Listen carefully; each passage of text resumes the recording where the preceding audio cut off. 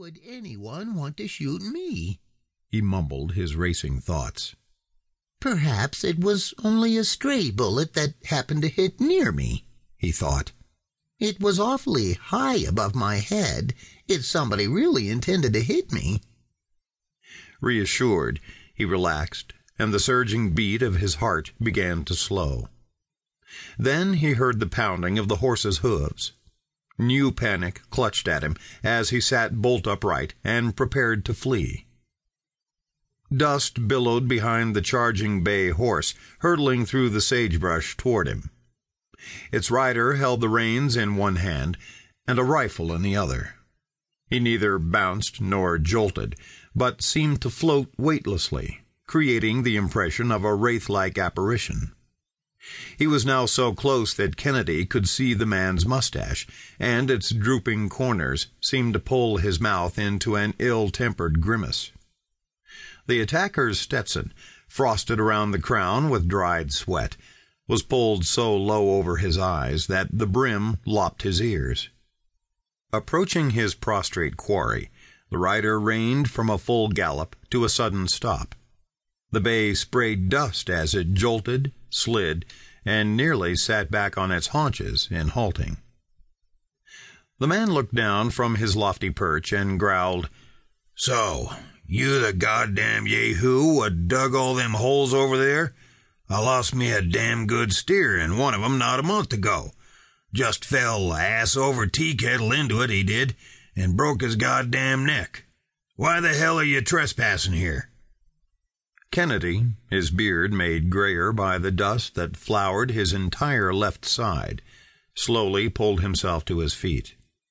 His eyes, wide with angry alarm, were riveted on those of the horseman. He swallowed several times as he struggled to regain his composure, and then he mounted his own attack. He shouted with more aggression than he felt. "You, sir, could have killed me. What do you mean by attacking an unarmed man and putting his life in danger with your irresponsible shooting?" "Irresponsible hell," the horseman replied in an angry voice. "If I wanted to shoot you, feller, you'd be leaking blood right now.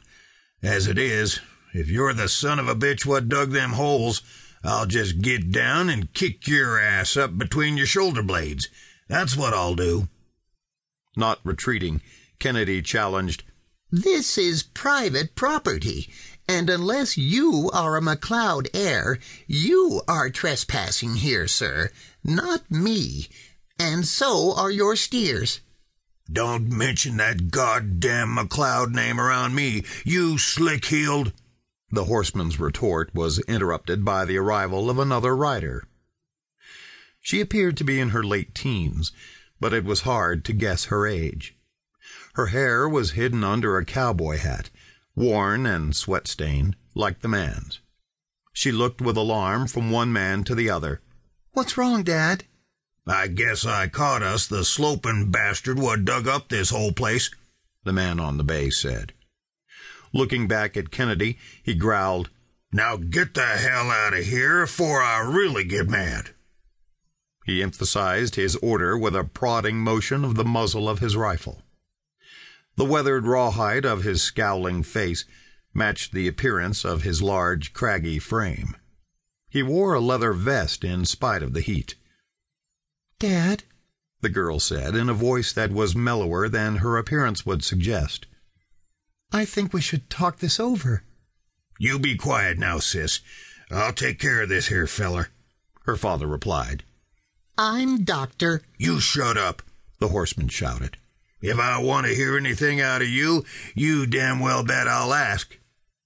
So intense was the conflict that none of the three noticed the dust cloud approaching across the basin, a shallow depression stretching several miles to the east. At the vortex of the mounting pillar of gray, a young man sat hunched forward over the steering wheel of an ancient pickup truck. An old cowboy hat was pulled almost down to his dusty eyebrows. Slowly following the meandering pair of tracks through sagebrush parched dry by the sun, he wondered if his odometer was broken. It seemed he had gone much farther than the